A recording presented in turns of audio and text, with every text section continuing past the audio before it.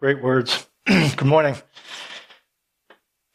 There are a lot of things that divide Christians, and we're going to look at common causes that unite Christians. Think about community. Communion is unity when people are rooted in the same beliefs. So when people are united in the same beliefs, we might call that communion. We might refer to it as being of one mind. When people are of one mind with respect to God. There is a verse Paul talks about. It says, it was he, referring to Jesus, who gave some to be apostles, some to be prophets, some to be evangelists, and some to be pastors and teachers, to prepare God's people for works of service, so that the body of Christ may be built up, until we all reach unity in the faith and in the knowledge of the Son of God and become mature, attaining to the whole measure of the fullness of Christ. It's in this context, it's describing when Jesus rose from the dead. And it's likened to the coronation of a king, the inauguration of a king. So the king steps up into his throne.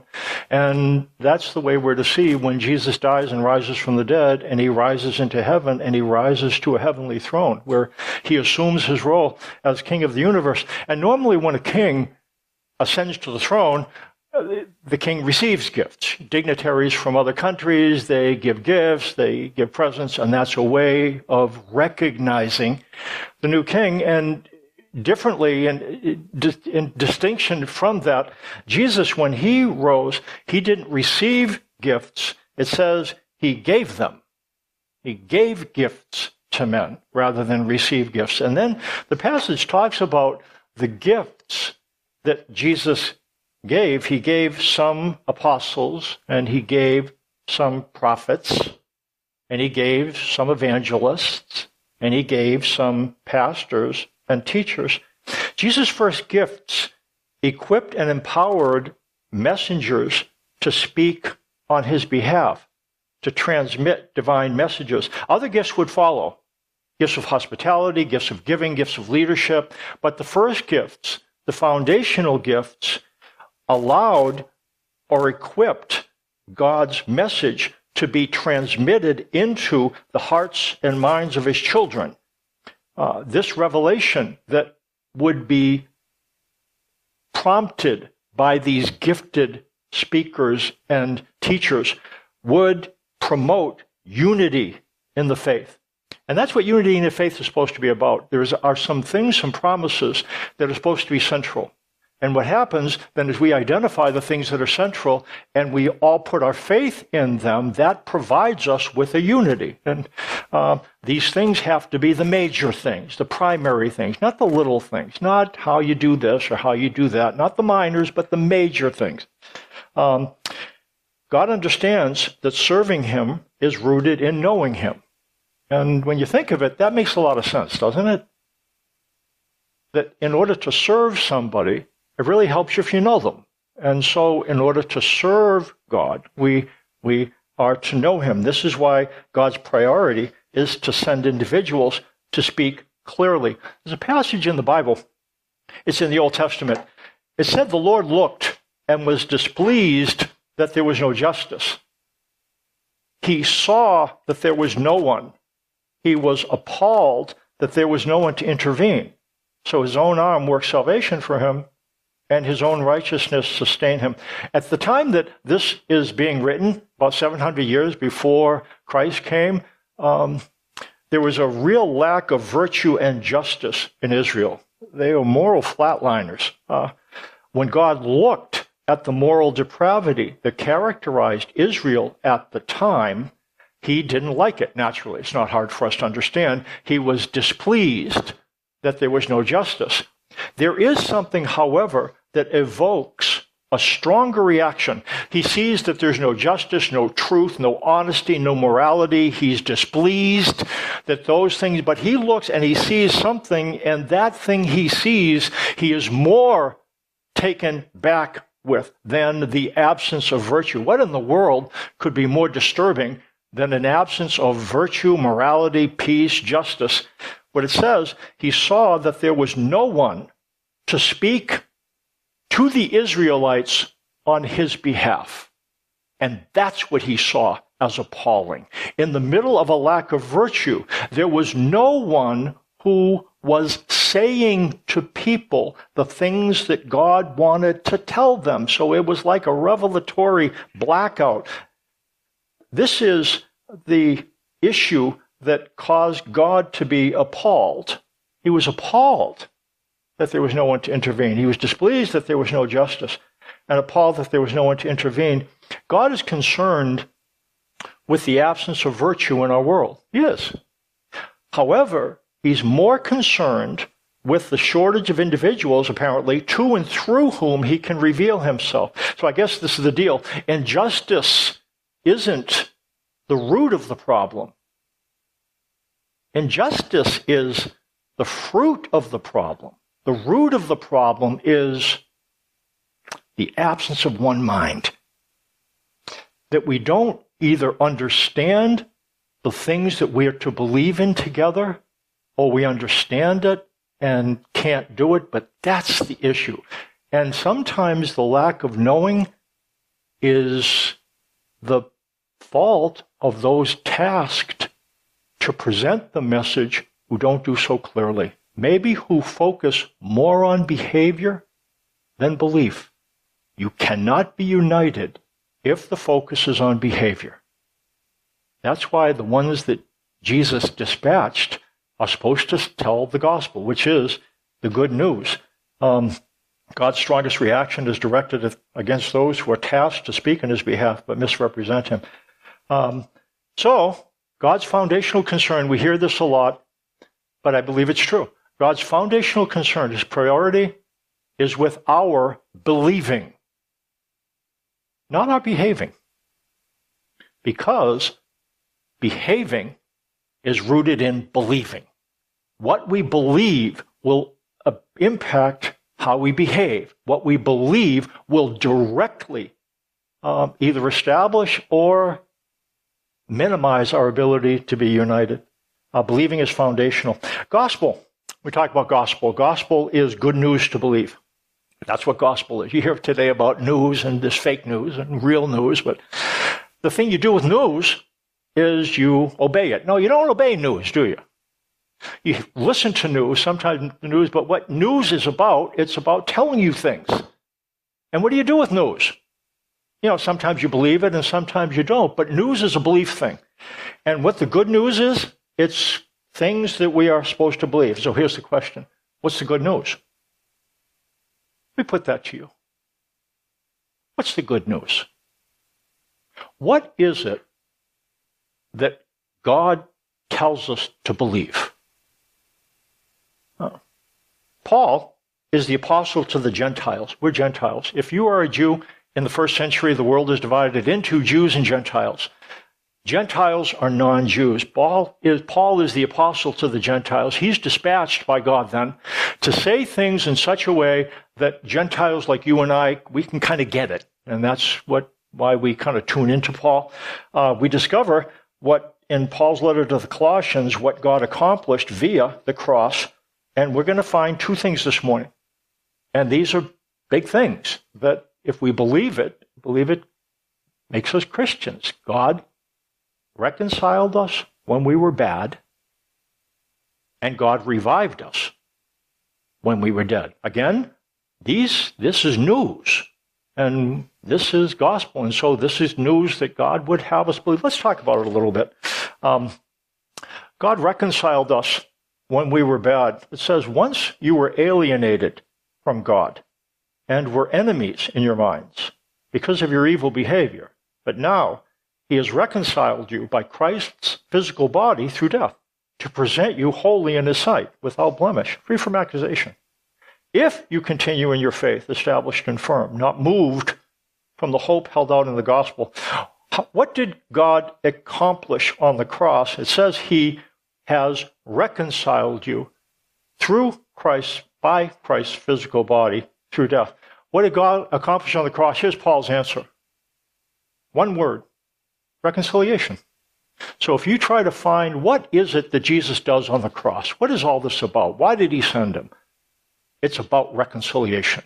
He reconciled us through the cross. What does reconcile mean? To reconcile is to end a relationship of enmity and to substitute for it one of peace and goodwill. If you do something to offend me, and I'm angry, and you understand that I'm angry, and let's say that I don't want to carry a grudge. I'm tired of us passing on other sides of the street. So I send a letter. I said, hey, man, you know what? I know that you did this, and I reacted, but I'm telling you, I want things to be okay.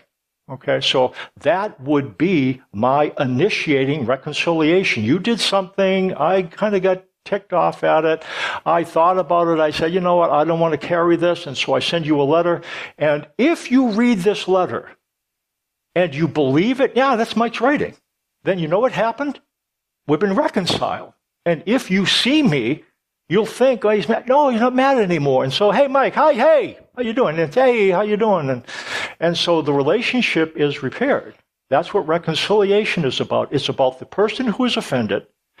They indicate that they don't want there to be a gap in the relationship anymore. That's what reconciliation is. It's a concept that was never used by Greeks and Jews in a religious context. It was never used with religion. You know why?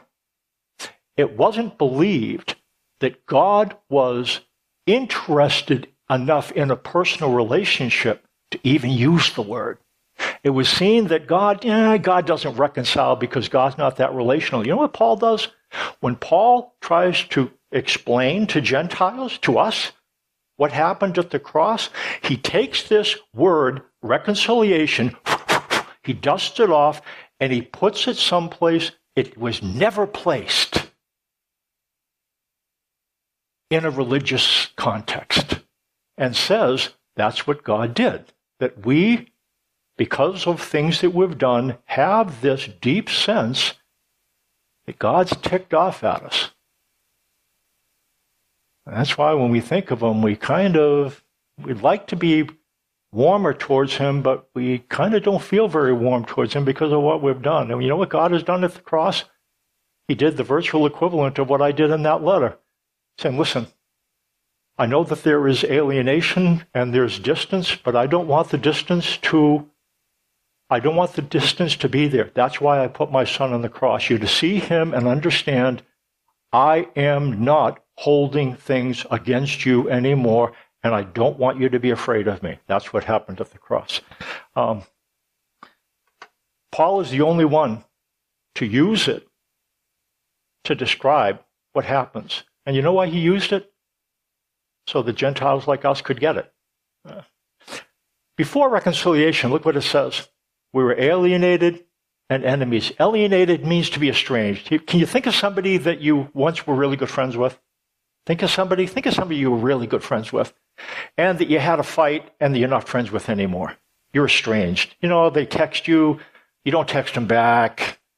You know, they email you, you don't talk. You know what I mean? That's what alienation means. It's estrangement. It means that the relationship doesn't exist.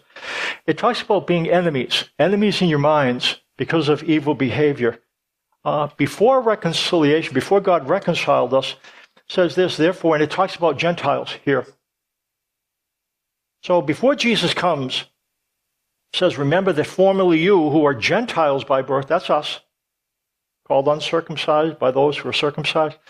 Remember that at that time, and it's talking about prior to Christ coming, and it talks about our status spiritually. It's not really good. Let me tell you some of the things. Look at, you were separate from Christ. That's not good. Excluded from citizenship in Israel and foreigners to the covenants of promise. So God makes covenants and we're out. We don't even count enough in the Old Testament to even make a covenant with. It says, without hope and without God in the world. Would you agree with me? Prior to Christ coming, we're not in really good shape, are we? You know what I mean? There's not a lot you can say about us. We're separate from Christ, excluded from citizenship in Israel, foreigners to the covenants of promise, without hope and without God in the world. And look what happened. But in Christ Jesus, you know what happened? You know what happened now. There's a word to describe what happened. And what's the word? Reconciled. Reconciled is the word. But in Christ Jesus, you who were once far away have been brought near through the blood of Christ. After reconciliation, talk about a difference. Holy, without blemish. You know what blemish means? Without blame. Blameless. Free from accusation, not indicted. You know what reconciliation means? God looks at you and doesn't look at your faults and doesn't look at your sins, sees you as being someone acceptable to him. He doesn't tag you with what you've done. That's not what he looks at when he sees you. And that's what happens with reconciliation. Reconciliation, religion had always focused on what we do to get God to respond. But reconciliation turns that on its head. We don't initiate reconciliation, God does. And he does it when we are enemies and estranged, alienated, when we're bad. God reconciled us when we were bad, and he revived us when we were dead.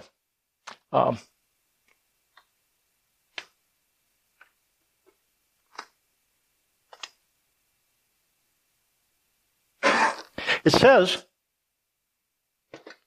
and if I could find the sheet that it says it on, would be good. Okay.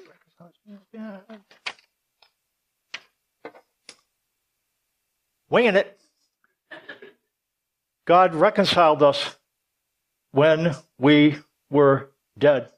But it says, when you were dead in your sins and in the uncircumcision of your sinful nature, God made you alive with Christ. He forgave us all our sins, having canceled the written code with its regulations that was against us and that stood opposed to us. He took it away, nailing it to the cross. It says that we were dead in transgressions and sins. It's been said that Christianity is a crutch. A crutch isn't a really good thing for a dead person, is it? A crutch isn't really helpful. If you're dead, you're not going to need a crutch. And so for religion to be helpful, it needs to be more than a crutch. It needs to be life from the dead. And that's what this indicates. It says that the wages of sin is death, but the gift of God is eternal life in Christ Jesus our Lord. Because of sin, we're dead to God. And because we were dead in sins, God made us alive in Christ.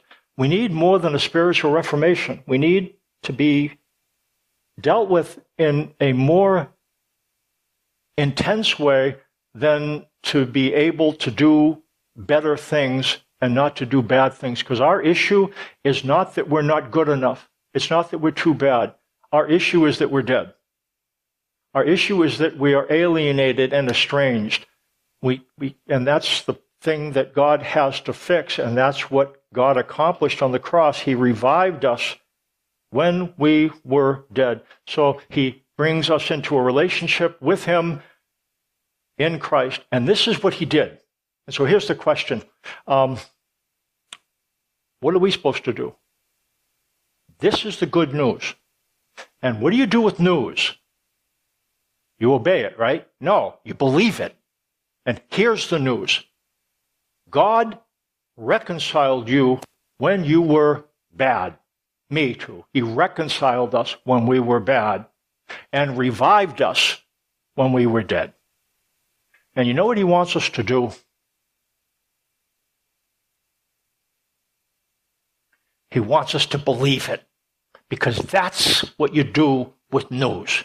And you know what he wants? He wants it to be said so that you hear it, and having heard it, he wants you to believe it. And if we believe it, guess what happens? We become united in one mind. We look around at each other. He's reconciled you, reconciled you, he's reconciled you, he's reconciled me, he's reconciled you. When you were bad, he reconciled you. When you were dead, he made you alive, made you alive, made you alive. This is stuff that happened. And you know what he wants us to do? Believe it. That's not very easy to do, though, is it? Because you hear a lot of things from up front about what you need to do to get closer to God. Guess what you can do to get closer to God? Really, there's only one thing. You can't do anything. You can believe what he did to bring you close to himself, and that's it. Can you make yourself any closer to God? Can you make yourself any more reconciled? The answer is no. Wait a minute, Mike. No, if I prayed every morning for an hour, I'd be closer to God. Not from his perspective. You can't make the relationship better. And if you believe that, something starts to change. Something starts to happen. You know what starts to happen? Start to believe good news. Gospel is news to believe. That's what it says. Once you were alienated from God, were enemies in your minds because of your evil behavior, but now he has reconciled you by Christ's physical body through death to present you holy in his sight, without blemish and free from accusation. If you continue in your faith, established and firm, not moved from the hope held out in the gospel. Reconciliation becomes real when we believe it. And we're gonna zero in on closing. If I send you that letter, so you did something to offend me. Maybe I loaned you money and you didn't ever get paid it back, and I really needed it. And you said, I'm not going to pay it back. Anyways, so there's an issue between us, and if I write this letter to you and you never read it, you're not going to believe that our relationship is any different because you didn't read it, and you can't believe what you haven't read. And so, what's our part? We need to believe what he said. That's why it says, if you continue in your faith, established and firm, not moved from the hope held out in the gospel. If you were brought to a place where you were believing that this was true, that God reconciled you when you were bad, and he revived you when you were dead, why in the world would you get pulled from some good news like that? Why do we get pulled away from that? You know what the challenge is? We are told that there's things that we can do to get closer to God. You know what? You're close if you believe, but you'll hear that a lot. But you'll be even closer if you read the Bible every day. But you'll be even closer if you pray every day. Now read the Bible and pray every day. Do that. But not because it'll make you closer to God, but because you are already close to God. See, you can't get any closer. You know how we get moved when somebody says to us, yeah, you're closer to God, but guess what? No buts. No buts. God reconciled us when we were enemies. No buts. Period.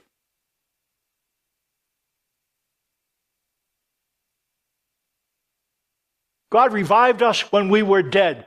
Period. No buts, no ifs, no clauses, no things at the end of the commercials. Well, of course, you know, the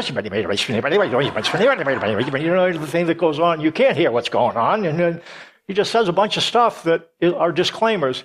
No disclaimers. What is this? What this is? Good news. And if we believe it, you know what happens? We become a little bit less judgmental of ourselves, a little gentler with ourselves, a little bit gentler with others, become a little less harsh. What God wants us to believe. I will be merciful to their iniquities, and I will remember their sins no more. I want you to look at that. And you know what you're not going to see there? If you. There's no ifs. There's no conditions. This is the new covenant. Do you see an if? Anybody see an if here? Okay, find the but here. Where's the but? Are there any buts? No ifs, no ands, no buts. This is what he wants us to believe. And this is good news. And if we believe it, we start to move to become one-minded. So, you're one mind. We've talked about this before, and I close with this.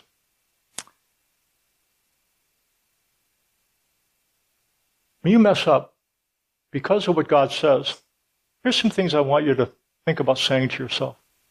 When you do something wrong, because of that verse that I heard, what verse do you remember that verse? That one right there. I will be merciful to their iniquities, and I will remember their sins no more. If this is true, what it means, when you do something wrong, I want you to listen to me.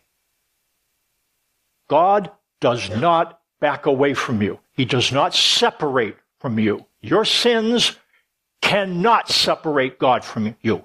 They can't. That's what this says. So, when you sin, again, talk about it with him, but here's what I want you to close with. You're still in me, and you're still with me, and good's still ahead of me, guaranteed. Why would you do this? Because this is what unity is based on, that in Christ we're reconciled when we were bad, revived when we were dead, and now, because it's so, this is true. And you know what he wants us to do? You know the answer by now? Believe it. Let's stand for closing prayer. And I'm going to throw in a prayer for the meal. Hope you can stick around. Got some burgers and dogs and chips and stuff like that. Nice day. Got a great day to do this. So hope you can hang around and have a bite to eat. Let me pray for us. God, thanks for good news and for no ifs, ands, or buts. Hard to believe. You know, we hear about you can draw closer and this is true, but there's no buts here. This is a very direct expression of what you did, not what we do, what you did. And you want us to believe that what you did was successful, effective. I pray that you'd help us to do that, to believe the good news. In Jesus' name, amen. And wait, okay, I got to bless the food. Otherwise, if I don't bless it, it's going to go down and curse us. You know, so I'm just kidding. God, thanks for the food that we get to share and that we get to share together. In Jesus' name, amen.